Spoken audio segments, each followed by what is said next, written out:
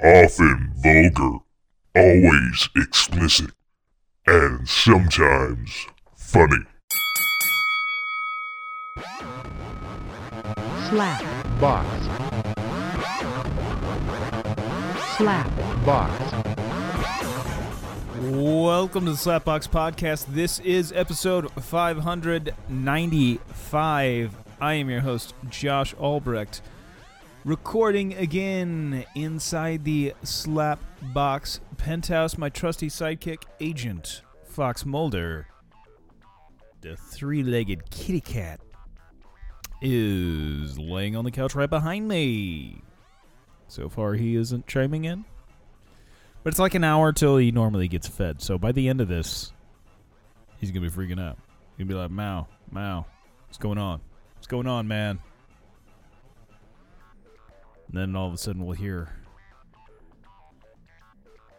the sound of basically, a slot machine. It'll sound like that going off as the automatic feeder feeds him. So that's something to look forward to. Yes, but currently, I guess I should start off considering what I ended with like last week, talking about. I believe it was last week, pretty sure.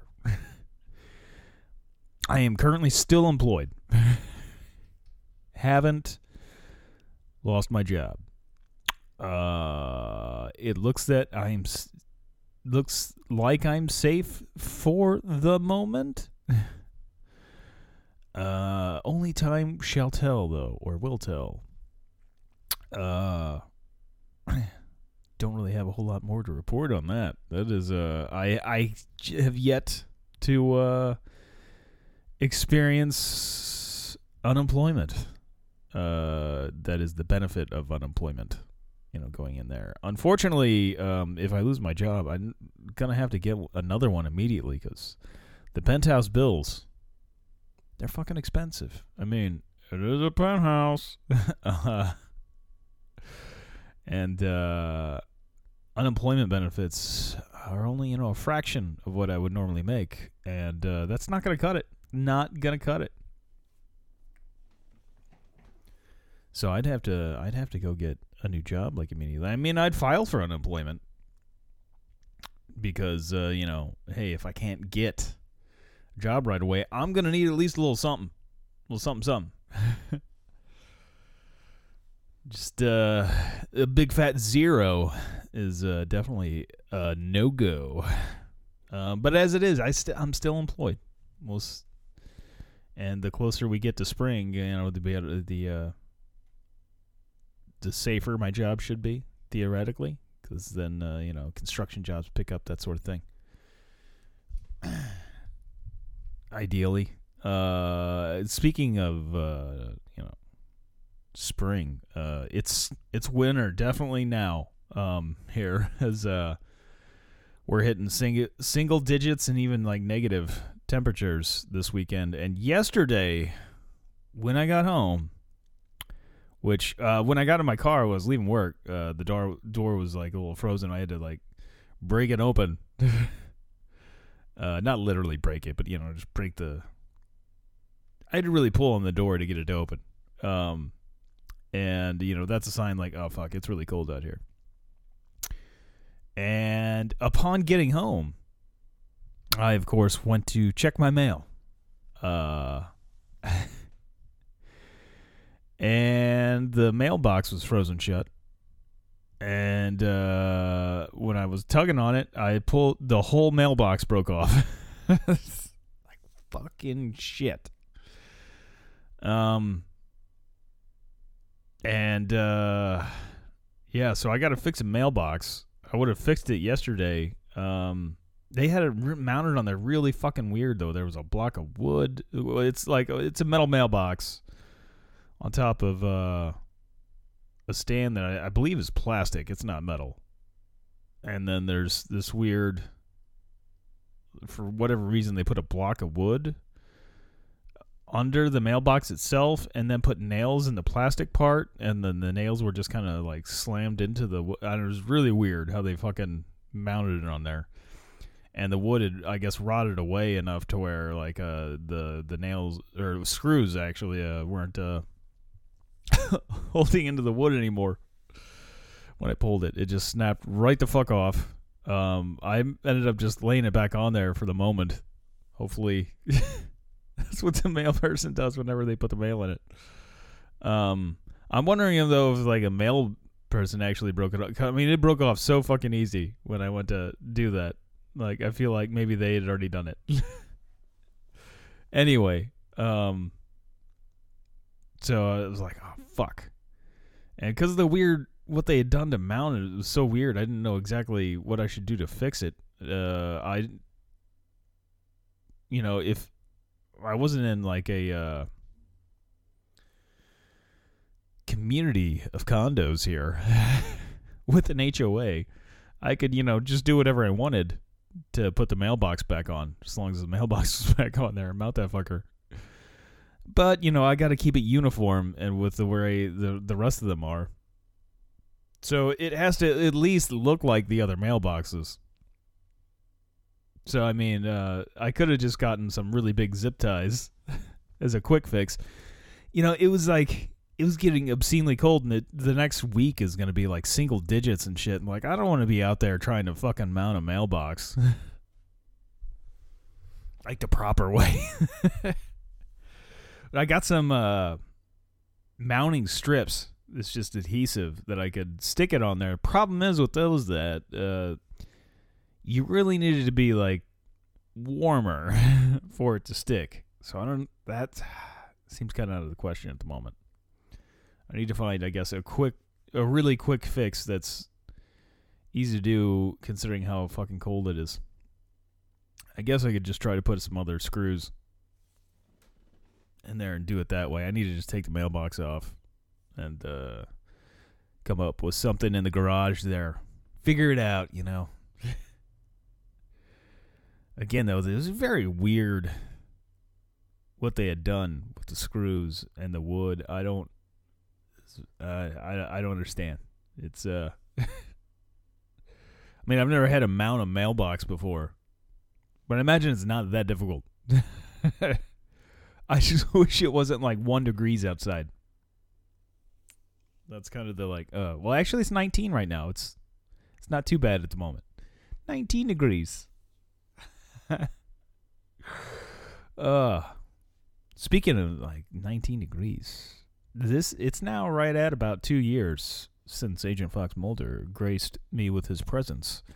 It was around this time of year, 2 years ago, that I went to go for a run, and I opened up the door, and it was maybe 20 degrees outside. Maybe. I feel like it was less than that. It was nighttime. I went to go for like a 9-mile run, which at the time would have taken me about an hour and a half-ish. And I open up the door, and he's laying up against the door and just kind of leans in, not bothered by my presence whatsoever. He just looks up at me like, "Hey, what's up, man?" He had no problem with me whatsoever. It's like, "Hey, just trying to get warm, yo. You know how it is." And then I was like, "Oh, hey, buddy, how's it going?" I was like, "Yeah, I guess if you're here when I get back, I got to figure out something to do with you, because I didn't recognize him, and to the best of my knowledge, it wasn't one of my neighbor's cats, though I don't really speak to any of my neighbors, so I wouldn't really know, I guess." But at least the one neighbor I know has 2 outside cats. It was not one of those cats. And he was a stranger to me. He was a stranger. But he seemed to be totally cool with me. He was like, "Hey, what's up, man? I'm just keeping warm on your door." And I'm like, "Oh, fuck." So when I went and ran and came back, sure enough, he had not moved. He was in that same exact spot, laying up against my door. And then just like, shit, hey, all right.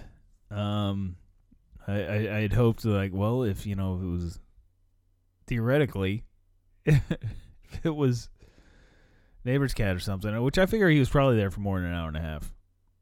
He was probably there for a couple hours, at least 2-3 hours, just laying up against my door. I figure. I don't know. I mean, no way for me to know that.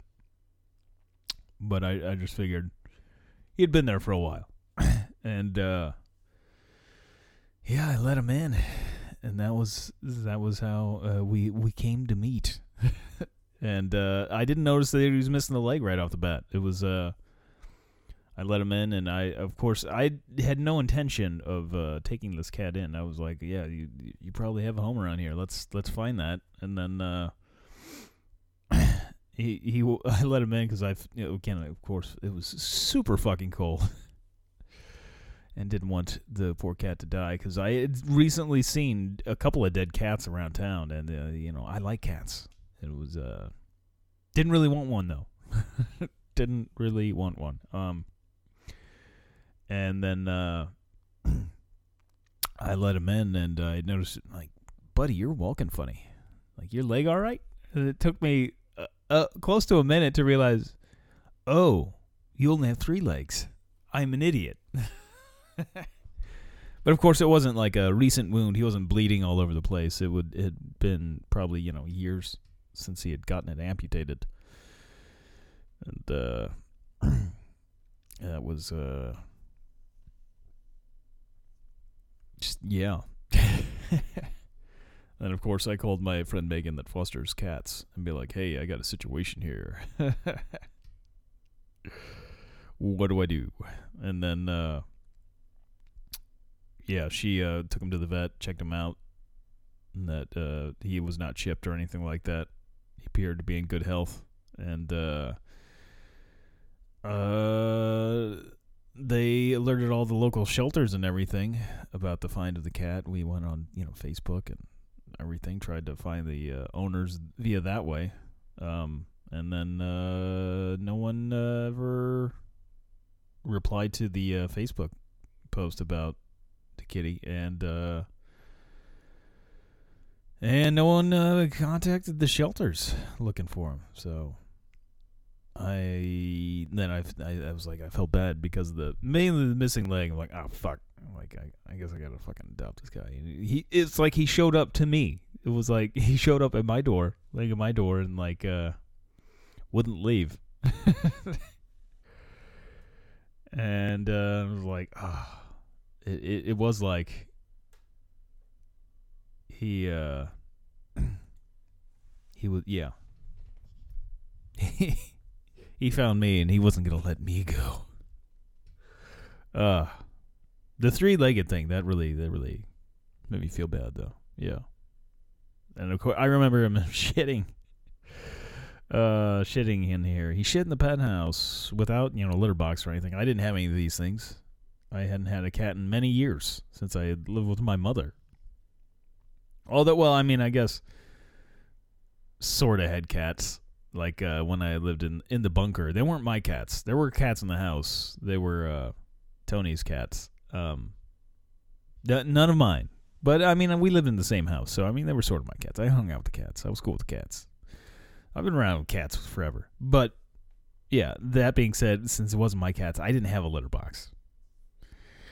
And so I had no cat food, no litter box, no nothing. And I remember I gave him a little bit of lunch meat because I was like, hey, are you hungry, dude? I poured him a bowl of water.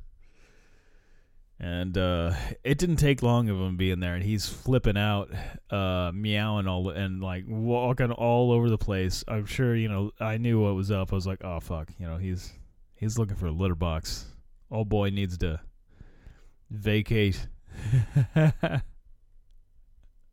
And Megan couldn't come get him like immediately, so he was there for several hours without like a litter box and everything. And then eventually he panicked and then just like shit on the floor, and you could tell like he felt really bad about it. And he was like scared of me after he did it. It's like now if he had to shit on the floor, he'd probably just look at me like, yeah, clean it up, bitch. But since he didn't know me as well then, like he was a little afraid, like, oh no, I shit on the floor.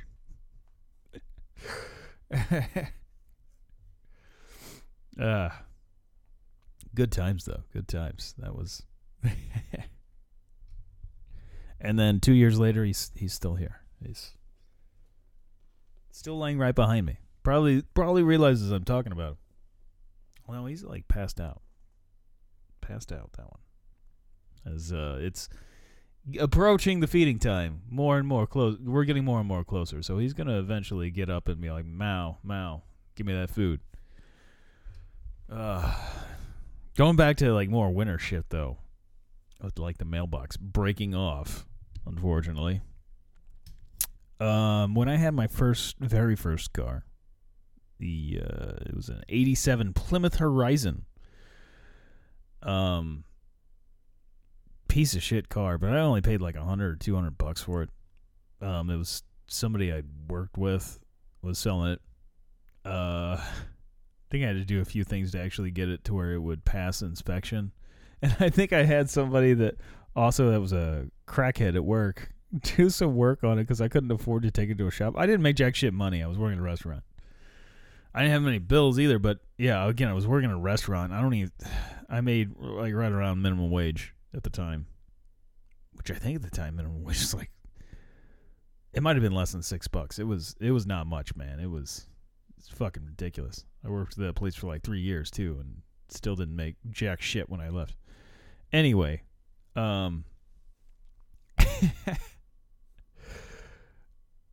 that when I went to get in that car one night during a winter night where it was, I don't know how cold it was. This is 20 something years ago.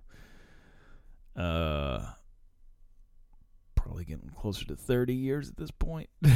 No, it'd probably be about 22 years ago. It's not quite 30 years.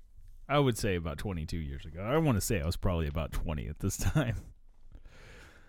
19 or 20-ish. And so 22, 23 years ago, almost 24 years ago. Ah, shit. Quit doing the math, Josh. It's just going to make you feel older. Anyway.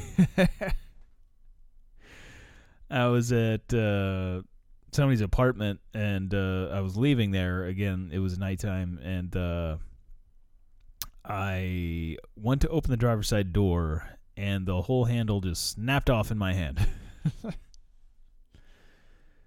I was like, oh, fuck me. And then, luckily, I was able to open the passenger side door. Although, you know what? Maybe it wasn't wintertime. I think it was. But it was a shitty little plastic handle. It was waiting to break off. And then, that moment, I was just like, well, fuck, I guess I'm entering through the passenger side. Well, I would either do that. Which, well, I mean, that night I just entered through the passenger side, climbed over all the shit to get into the driver's seat from the passenger side. And then, from that moment on, I either entered in through the passenger side or I left the window down to where I could just open it from the inside. I've never been a fan of leaving my car window down just in case somebody decides to fuck with my car. Because, I've known people that would say, like, piss in a car if they saw the window down. Which is good that I knew people like that, because I was never brave enough after knowing these people to, or one individual, that I should not leave my car window down. It's definitely been like, yeah, not doing that. Not doing that. I don't want piss all over my seats. And all that fun stuff. So, yeah, that sucked. I never fixed that in the car. From that moment on, it would continue on that way. And that happened in the Focus I had before the Mini Cooper that I currently have. And I did fix that one. That happened while I was doing the podcast. I'm sure I went into great detail. It was a pain in the ass to fix that, by the way, too. Maybe the Plymouth Horizon would have been easier. I don't know. But I doubt it. I hated that car. Well, it's not that I hate it. I just didn't give a shit about it. You know, when you don't pay much for it, it's a piece of shit when you get it anyway. It was like, why am I going to give a fuck about this car? Which is kind of nice because you can do whatever to it. Like, as long as it runs. And then you can somehow get it licensed. It's like, you know. My Mini Cooper, I'm still paying for. And I fret a lot more when something happens to it. And I'm like, oh, fuck, I guess I got to fix that.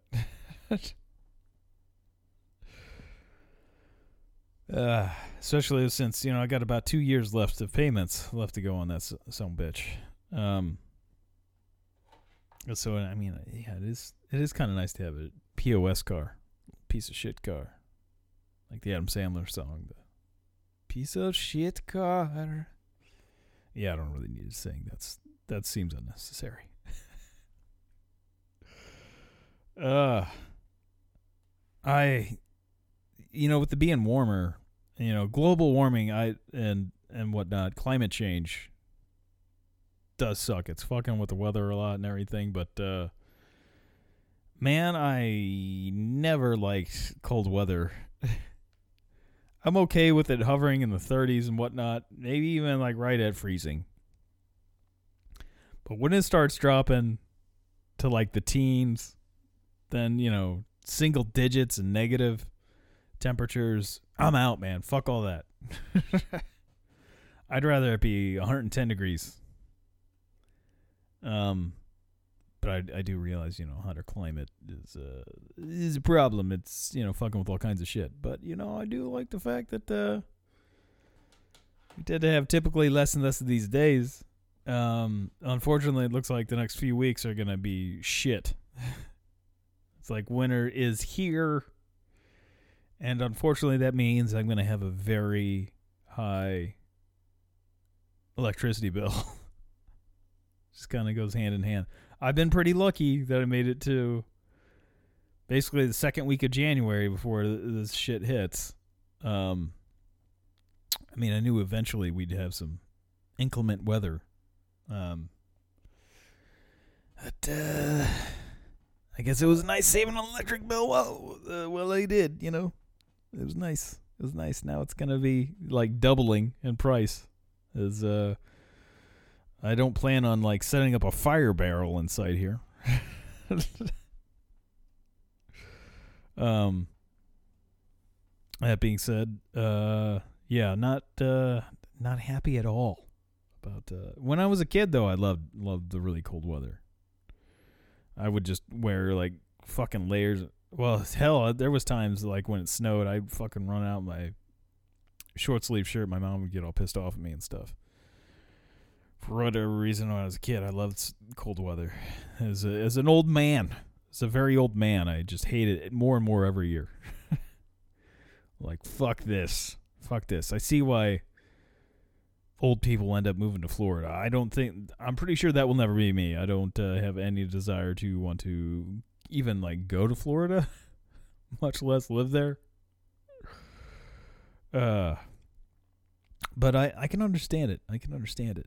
As I am, I'm getting up there in age, in the old 40s. And,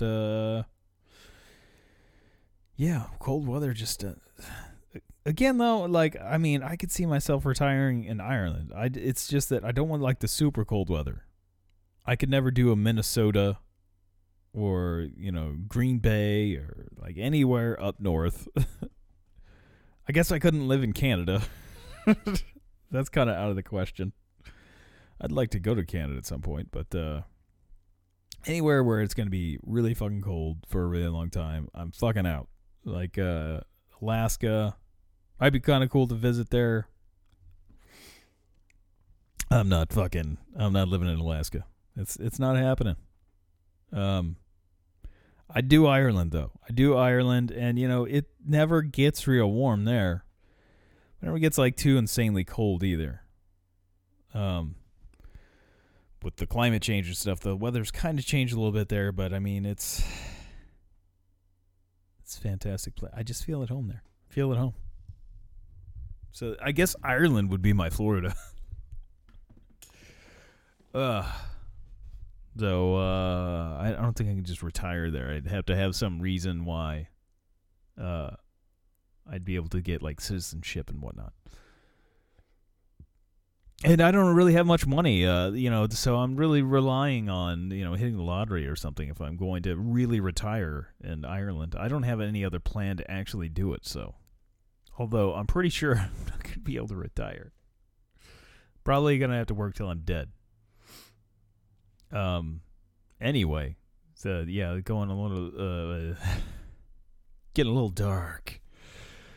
Trying to find a good segue, and it's just not there. On a lighter note, I watched the Marvel series Echo on the old Disney Plus. Almost said Netflix, but no, Disney Plus. Which, oh man, just reminded me of the Netflix show movie I just watched. That's currently on Netflix, not an actual Netflix. Anyway, not a Netflix movie. You know what I'm saying? Echo. It was an entertaining series. I'm not crazy how it ended. I feel like I didn't need. I feel like the character would have been better, Maya, that being Maya, which I guess she's considered Echo, too. That's, I guess, maybe her hero name? She's kind of an anti-hero. She's going around killing people and shit. I was hoping she would end up more like a Punisher type character, where there's no, like, superpower sort of shit, and just brutalizing people. I mean, that would have been nice. But not quite it. The superpowers, which I guess Echo is in the comics from what I understand. I don't know. Haven't researched it that much. I mean, it's pretty cool that they found a woman, which I'd have to look up her name, that plays Maya there.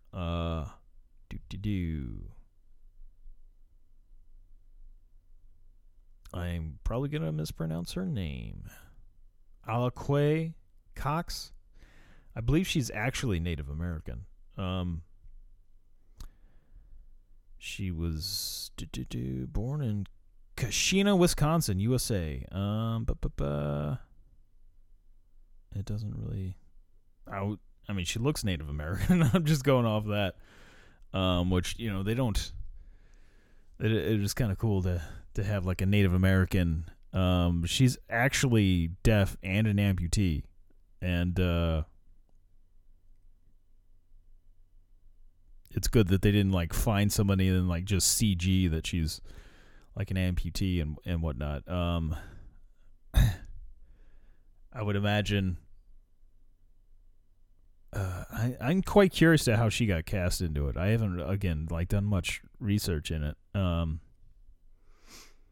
But it's pretty awesome that they have like an actual disabled person playing like a leading character in any like show or movie or anything like that. I mean, it just doesn't usually happen. It's usually someone pretending to be. But I would imagine like if you're looking for somebody that is deaf and an amputee, that like you probably, I mean, I don't know. I don't go around looking for deaf amputees. Not something I generally do. But I would imagine like the list of people is pretty small, and that could, that would want or could act in a show or series.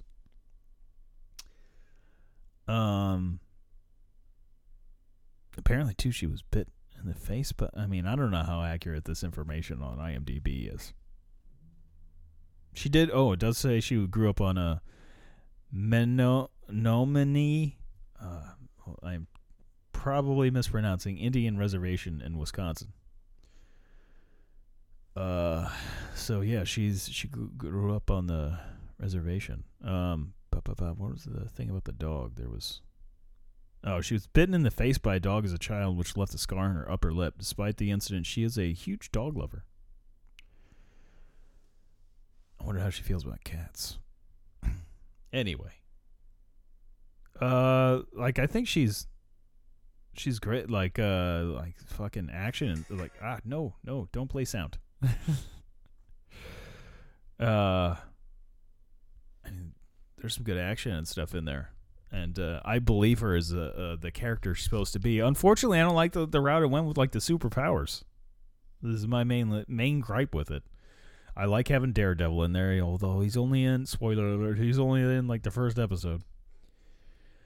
I like, the Daredevil from the old Netflix series, which is now on Disney Plus. And they got D'Onofrio in there back as Kingpin. And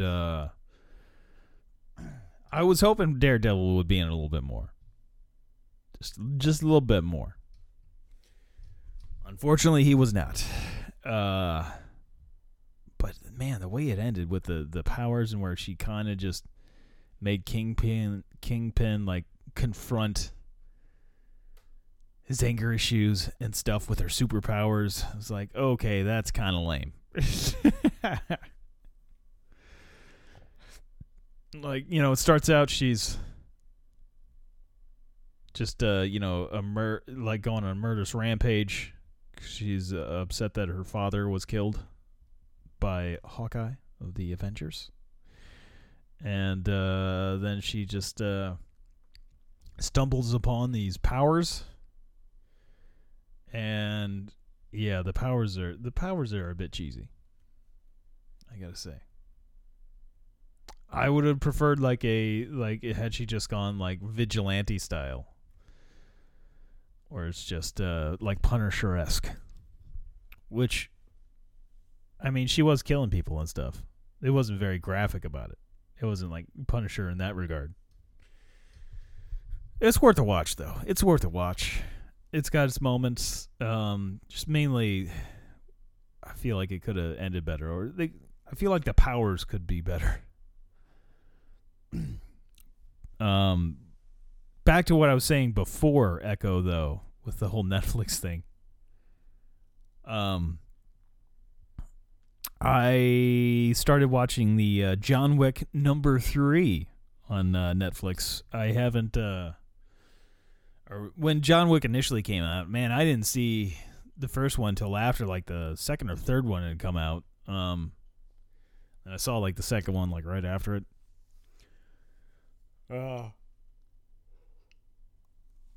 That being said, that movie's got some really good action. I mean, there's some really good action in John Wick. I mean, if you just like action movies, you just want like to see people get slaughtered. It's a good movie. It's I gotta say though, I probably prefer Bob Odenkirk, his movie Nobody, which apparently they're making a sequel of. And I mean, I just love Bob Odenkirk. Keanu used to bug the shit out of me. But I've come to know over the years, from what I understand, he's just a super cool dude. And I mean, I always loved like Bill and Ted's though, and Keanu was in there. And I remember just getting really annoyed because of The Matrix and like several movies around the time of The Matrix that Keanu was always the one. Like he was the one that was going to save us all, and I just never bought into that. I never bought into the guy from Point Break, like saving the world. Seems like a super cool dude though. Like always riding the subway with the regular peeps. Of course, he plays bass in the band Dog Star, which he's actually not that bad of a bass. I know I used to think because of the name. I used to be like, ooh, Dog Star. Yeah, actually, he's a pretty decent bass player. But anyway, John Wick. Now, it's good as far as action and everything, but the part that drives me crazy about John Wick, what is like, I feel like they've made too many sequels. One would have been enough. You like have the two, like it's great that what started it all was them killing his dog, and just like he's just gonna go off. But as we get further into the series of films, they just keep making these John Wick movies now. Which, considering how much action and stuff's in there, it's got to be kind of different, difficult can't speak. Let's see here. John motherfucking Wick. Yeah, there's currently 4. I'm seeing if they're... I don't really see anything about another one. Being produced at the moment. Oh, no. Yeah, they're making a part 5. Yeah, that sounds about right. Doesn't really give any details. But I haven't even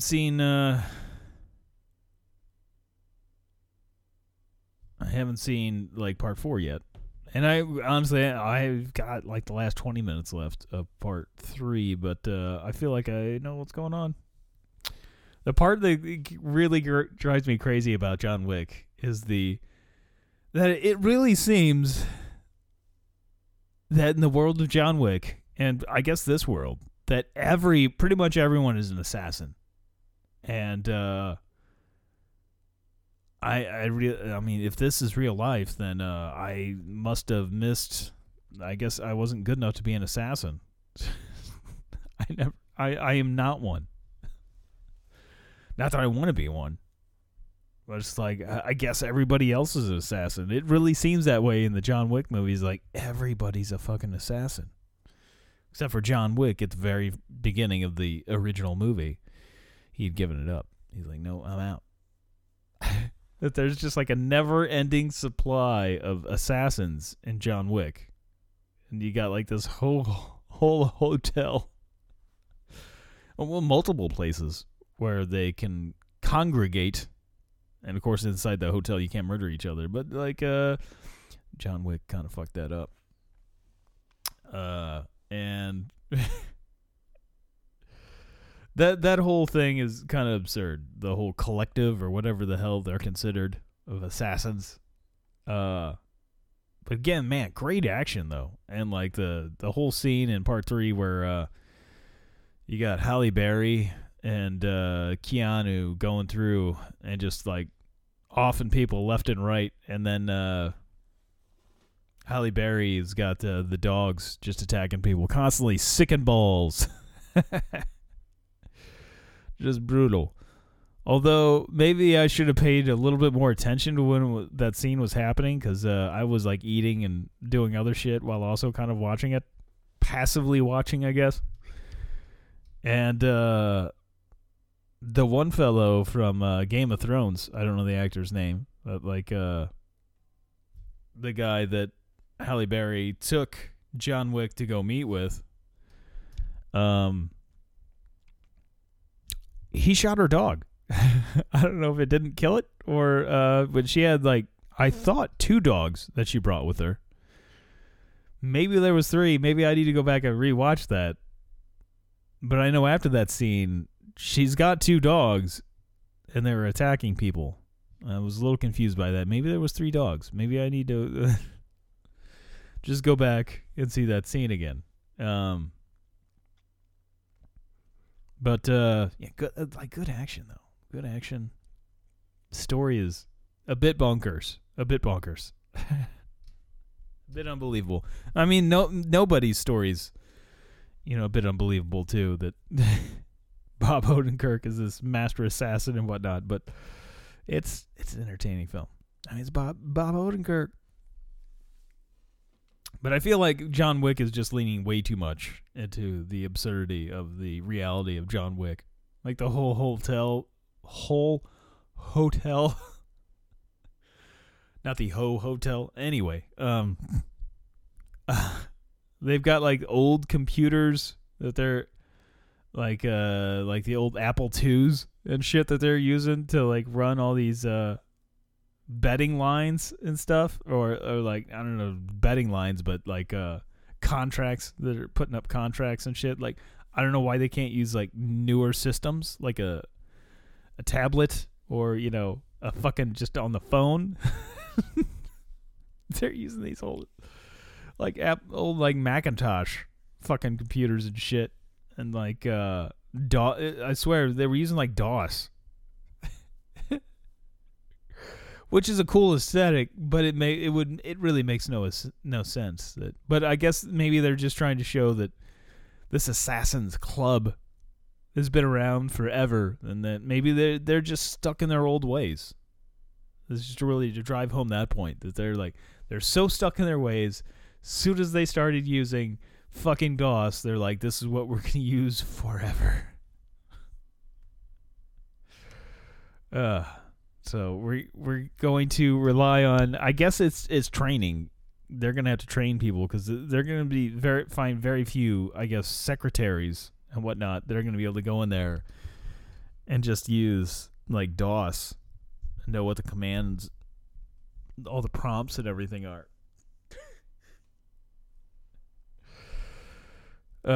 Pretty great though that they, chose that. They're entertaining films though. I don't want to shit all over John Wick. I mean, it's entertaining stuff. And Keanu, man, he's like got to be pushing 60 at this point and still like just in damn good shape, man. That's impressive.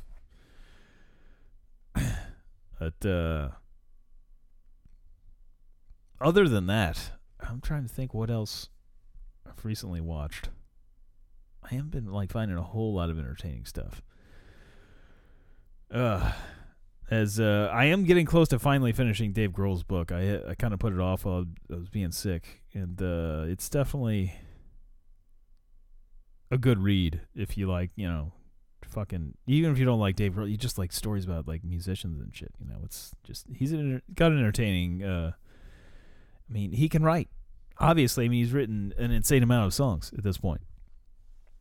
And he can write a book. I feel like he's got a lot more stories that are not in this book, though.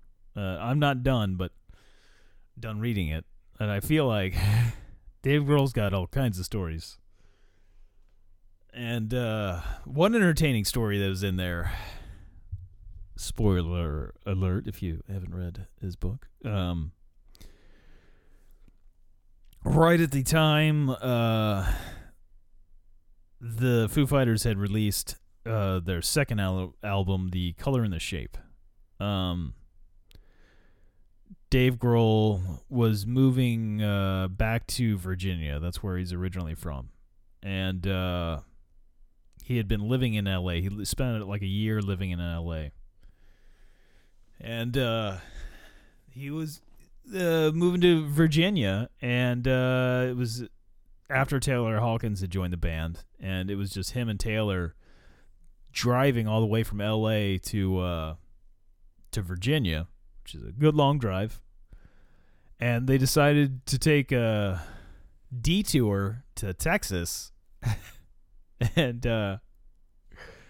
go to Pantera's strip club. That Pantera being, of course, the band Pantera. They had their own strip club, as Dave goes into great detail about how cool it was that Pantera had a strip club. And they found this out after Foo Fighters. Man, every time I say Foo Fighters, I want to say it like Christopher Walken. Because, of course, he was hosting before when Foo Fighters were on. He's like, once again, Foo Fighters.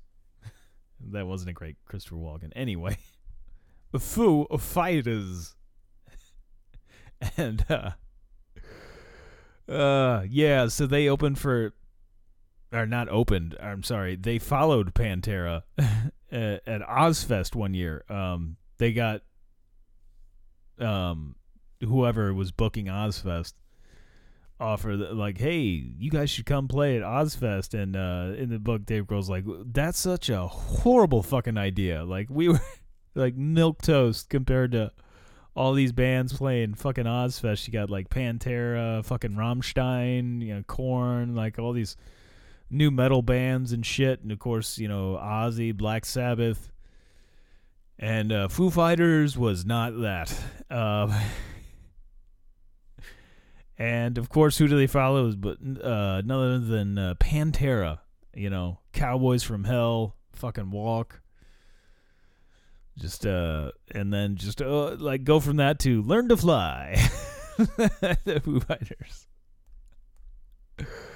I would be curious. I bet it's probably on YouTube. You probably find their performance on YouTube.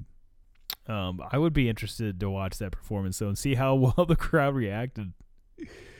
Apparently, they were just like losing their shit after Pantera, ready to fucking beat the shit out of some people. Like, yeah, fucking Pantera. And then all of a sudden, Foo Fighters erupt. They're gonna rock you.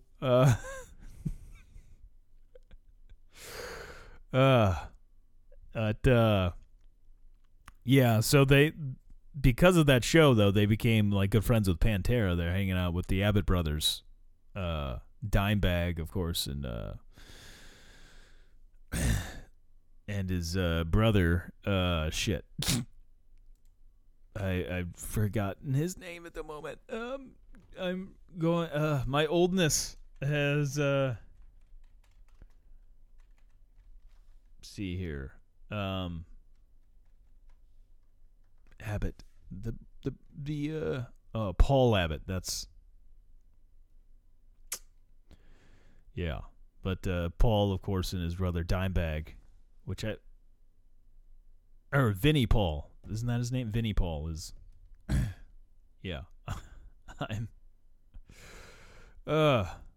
Vinnie Paul, not just Paul, Vinnie Paul. I was like, Paul didn't sound right. Anyway, that being said, yeah. Anyway, Vinnie Paul and I would just assume him and Dimebag, which I don't remember Dimebag's like real name, but well, Daryl, I guess. Dimebag Daryl is Daryl. I'm fucking retarded. I don't usually like to use that word. I got to stop using that. I'm not from Boston here, Bostonian. Anyway,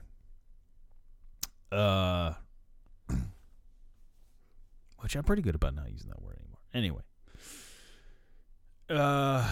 so yeah, Dimebag and Vinnie Paul are just going like, "Hey, you got to stop by our strip club sometime. You gotta do it, man. Like really party. You gotta go show up at our strip club." And so Taylor and Dave are like, "Fuck yeah, we gotta go to the Pantera strip club," and they show up, or well, before like hours, I guess, a couple, like a state away or so. There was a good distance. Dave Grohl had actually left his wallet at a gas station.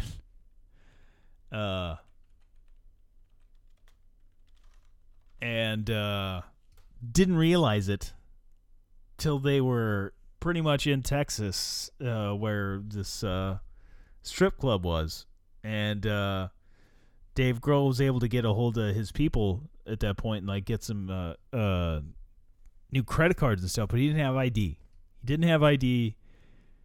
And he showed up with him and Taylor show up at the strip club, which you would think, okay, at this point in time,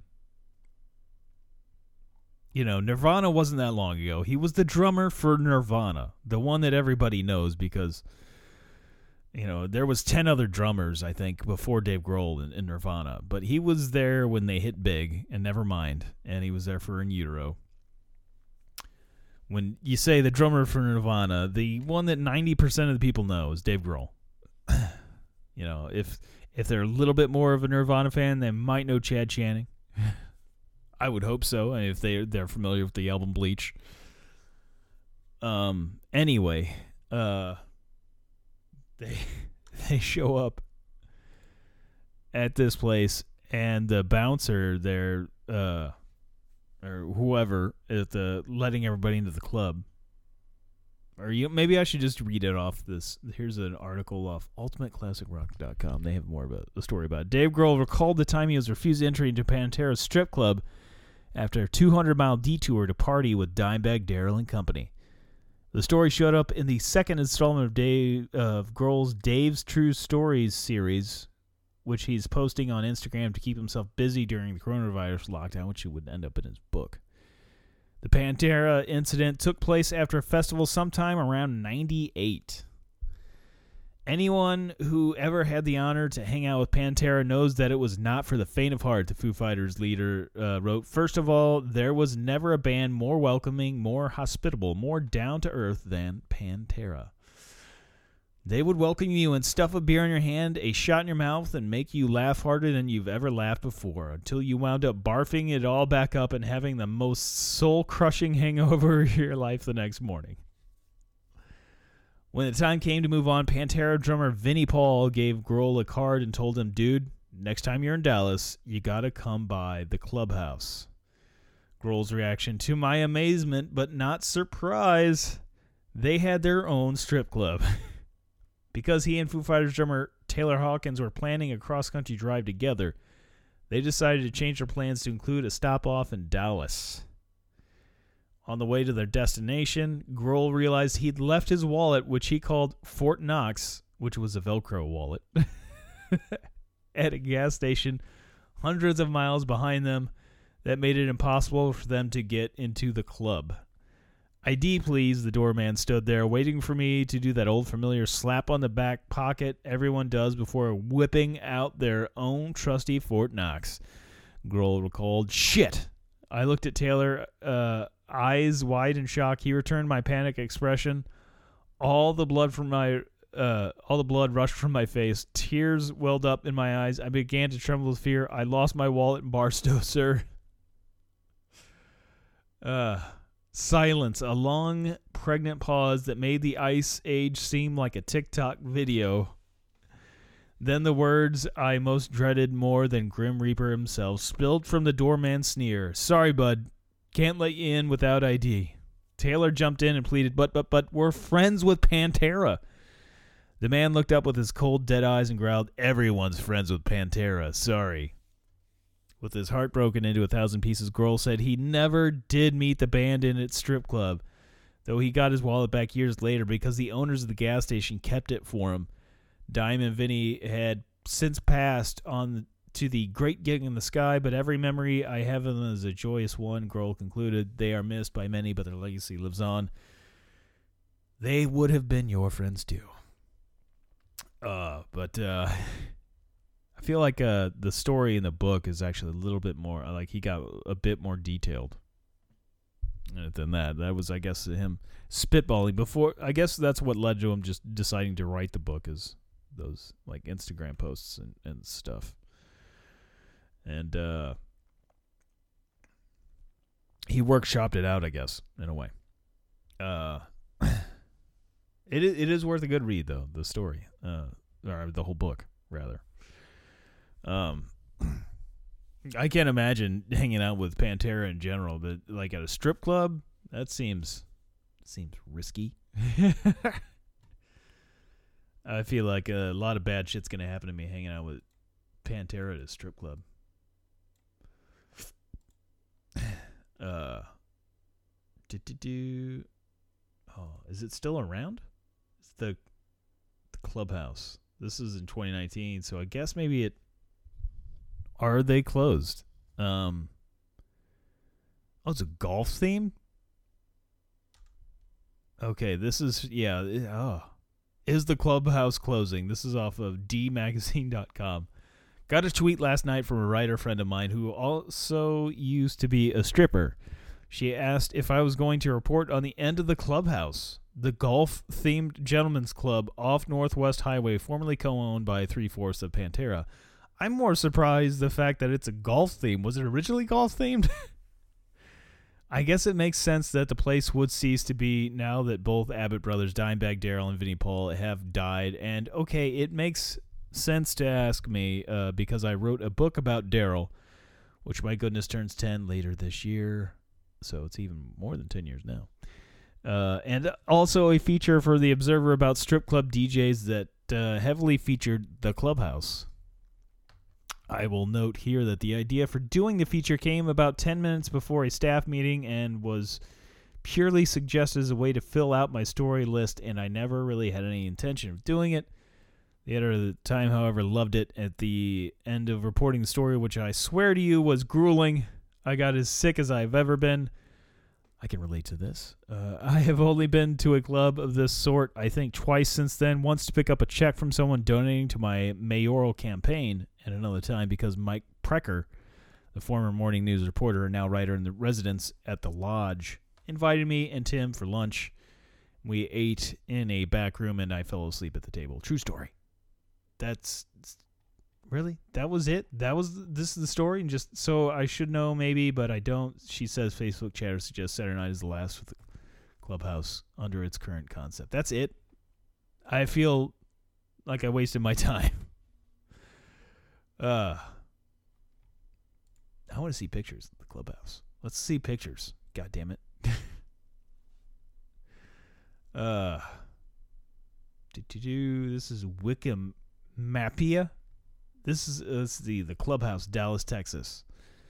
This is the strip bar that's owned by the members of Pantera. You might even see some Hollywood stars now and again. Entrance fee is $20, but you save money on the cost of beer since it's BYOB. Bring your own beer. It's also all nude. Texas law forbid the sale of alcohol at all nude strip joints. Great place to hang out. Oh, check out their prices on Sundays. $10 to get in, $10 for lap dances. Is that still a thing? I wonder if it really did close or not.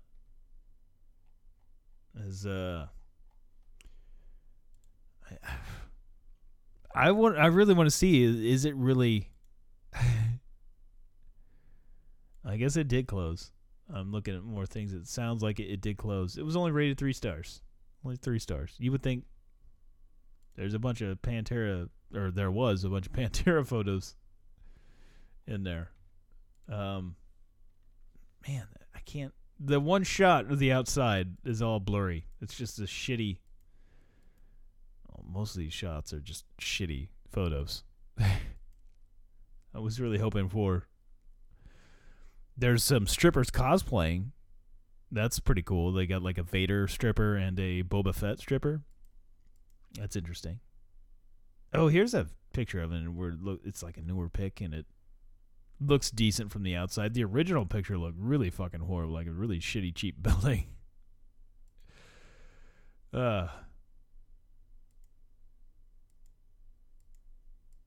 Sadly, it looks like it did close, though. That's a shame.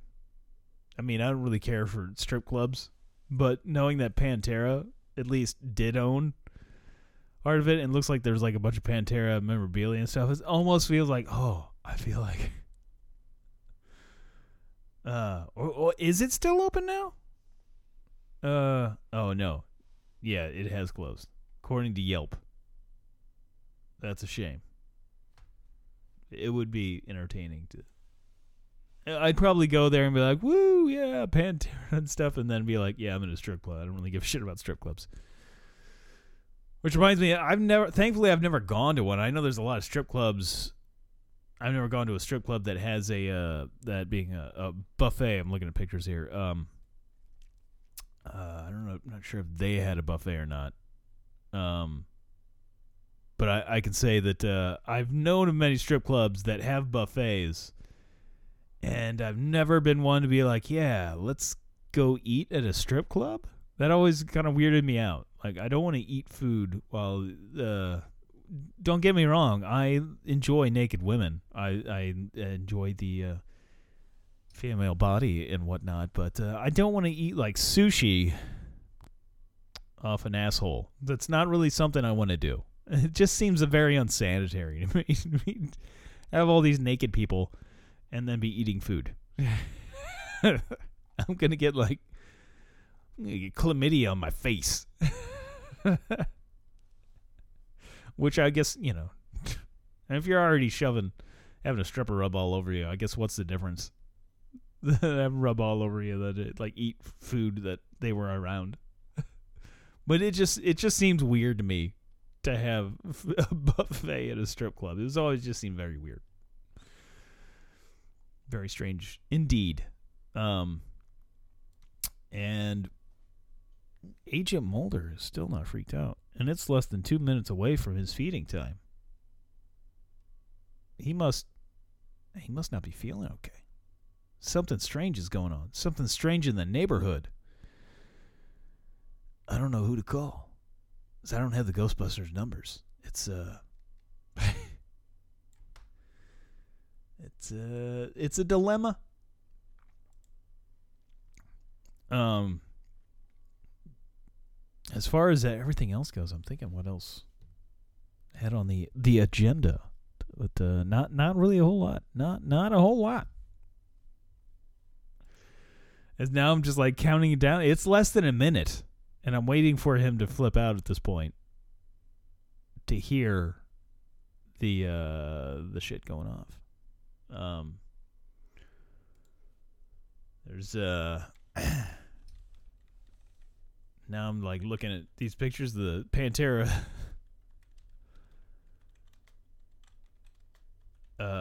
strip clubs and stuff, and I'm like getting like flashbacks of myself going to strip clubs in the East St. Louis. And wow, there's a new one in Brooklyn. Bottoms Up. I am unfamiliar with that. Did that used to be? Is Roxy's not around anymore? Huh. There's Scarlett's Cabaret. I'm unfamiliar with this one. This is make a who's gonna make what kind of reservation do I need at a strip club? Is this another one with a fucking buffet? Yeah, I've been to a strip club in over a decade. Well, getting close to probably 2 decades at this point. Oh, there's the food. The food slot machine. He took off as soon as he heard the food going. He knows what's up. What the hell? There's birthday packages. I'm like looking at this. I'm wondering why this is considered number 1. I mean, it just looks like a normal strip club. I'm curious though. Was this? It's yeah. I don't. See, Scarlett's St. Louis. Scarlett's Cabaret St. Louis is located just 6 miles from downtown St. Louis, and the Midwest premier party spot, offering after-hours parties with the best and sexiest ladies in the country. From bottle service in one of our luxury VIP rooms to enjoying a Cardinals game, Scarlett's Cabaret is the Midwest #1 choice in adult entertainment. Scarlett's Cabaret is over 10,000 square feet of pure fun, offering multiple suites and dance areas, including our famous bed dances and millionaire sites, combined with hundreds of the country. I don't know why I read it 100. Hundreds of the country's sexiest women that are second to none. At Scarlett's, we play all kinds of top 40 music and host the best DJs in the Midwest playing your favorite club mixes, averaging over 60 entertainers on 4 stages every night. Scarlett's gives you the experience that only you can get here in St. Louis. Come visit our sexy bartenders at the main bar, serving all your favorite drinks with unlimited choices of new and exotic drinks served up by our bar and or delivered to and of the VIP sections or private rooms with bottle service and the entertainers of your choice. All with views of all 15 of the 60-inch TVs. That's right, 60-inch TVs.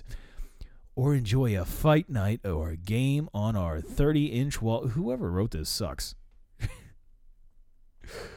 Wait a minute. Enjoy a fight night or game on our 300-inch wall TV. There's some fucking size queens over there, man. 300-inch. Scarlett's Cabaret is also the home of UFC, Cardinals baseball, and the St. Louis Blues. Have a large party or plan a party bus trip to see us? Bring everyone to Scarlett's. We can customize your party if it's 5 people or 50 and more. We got you covered with packages and your very own professional VIP host to ensure your night with us is unforgettable. Remember, when everyone has a closing time, Scarlett's will host the largest after-hours party in the Midwest, mixing the best of both the nightclub and the adult entertainment club. Good Lord, there was a lot of run-on sentences, a lot of ridiculousness in that. I can't. Ooh, they have live video gaming. That's kind of cool. Test your luck in our gaming room. Scarlett's offers various video gaming options to win the jackpot. Over 10 machines available to choose from. Enjoy drinks in if you enjoy your... Oh, so you can gamble there. Now, that's kind of exciting. I prefer to gamble at a strip club. Have naked women around and slot machines. That sounds way more entertaining. You got me at the fucking slot machines. You had me at hello. See, looking at the strip club, looking at these women dancing, I could give a shit less. But slot machines? I can slot... this takes gambling to a whole another level. I really just need to go to a casino. I haven't been to a casino in quite some time. I don't want to lose a bunch of money. Just bring $50 to $100. Lose that, and then be done with it. And then wait another 15 to 20 years before I go to a casino. You know, it'll be put it all on black. I'll go to the craps table or the roulette. Go to the roulette.